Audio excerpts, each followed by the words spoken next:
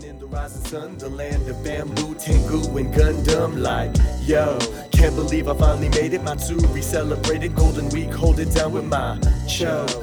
Tanky out, let's hit Yamada Denki, big smile, I feel again. Yo minasan, and welcome to Manga Sensei. I'm your host, John Sensei, and today, like every day, I'm teaching you the world's best language there is. That is Japanese. In case you didn't know and you're just tuning into this because you saw the funky name manga and you want to know what a manga is. A manga is a Japanese comic book, and that's how I teach Japanese on my website, manga-sensei.com. If you haven't checked it out, every single Monday, Wednesday, Friday, I come with a comic and teach you the grammar associated with the native spoken Japanese written by my good friends Yuri and Brittany, who are part of the Manga Sensei team. Check them out. They're awesome and amazing. I have a great team. Today is a great episode that we're going to be talking about, introducing this week's topic, which is resumes. Last week, we did something very, very basic. We talked about days in Japanese. We talked about days in Japan.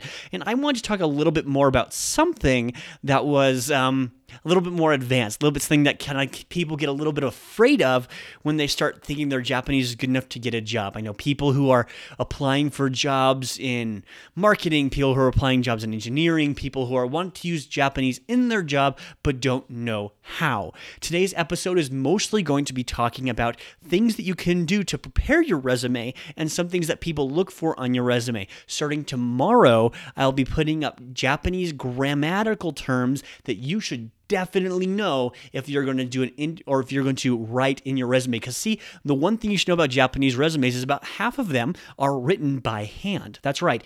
You don't just take your resume and then print it out after you've typed all nice font. You actually take it and you put it in a printout and then you write it by hand much of the time. Now, typing is completely appropriate if you're worried about how your handwriting is. However, a lot of these are written, and sometimes they'll even have you write it in the place that you're going to be doing the interview. Now, there's also something else that's very, very important in Japanese resumes. This is called the PR. PRs are basically like a Japanese cover letter where you write down the important things that you've done that are appropriate to this particular job, and you try to not necessarily impress them, but impress upon them the way you are good at your job. You kind of gives you an opportunity to tell them a little bit of a story maybe, or a situation of which you've been able to excel and how you can bring that to their business.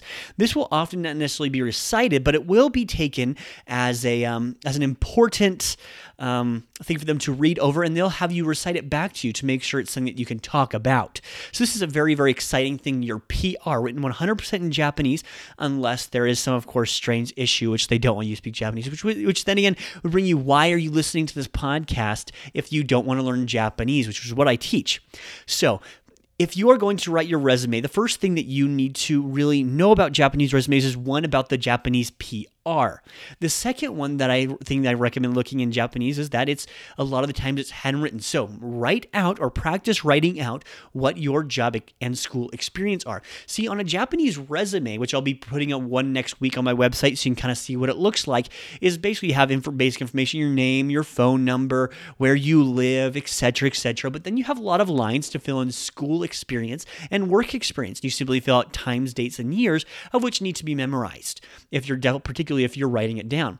Another important thing to bring along with you is something called a shokaijo. The shokaijo is a letter of introduction and is customary many times when you go to apply for a particularly non-entry level position. So for example, if you're transferring from one job to another, or if you're trying to get into a higher position by jumping to another job. A good example of this is if you're in, for example, internet marketing, which is what I do most of the time, trying to market this podcast and this channel on YouTube, and then taking that and applying it to not necessarily an internship, maybe a higher level job at a different company instead of my own.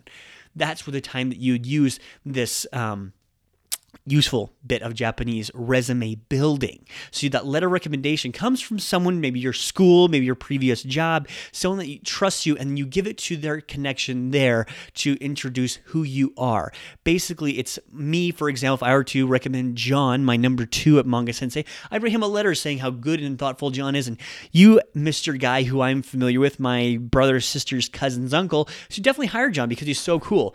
With that, though, I am out of time. Make sure to sign up on our podcast, and to get any extra fun goodies on our website, subscribe and like, and I will see you tomorrow. Until then, Johnny. closer, gotta punch in, get to work すみませんちょっと待ってくださいナンパしたことないけどあなためちゃ可愛い本当に I say facts うちに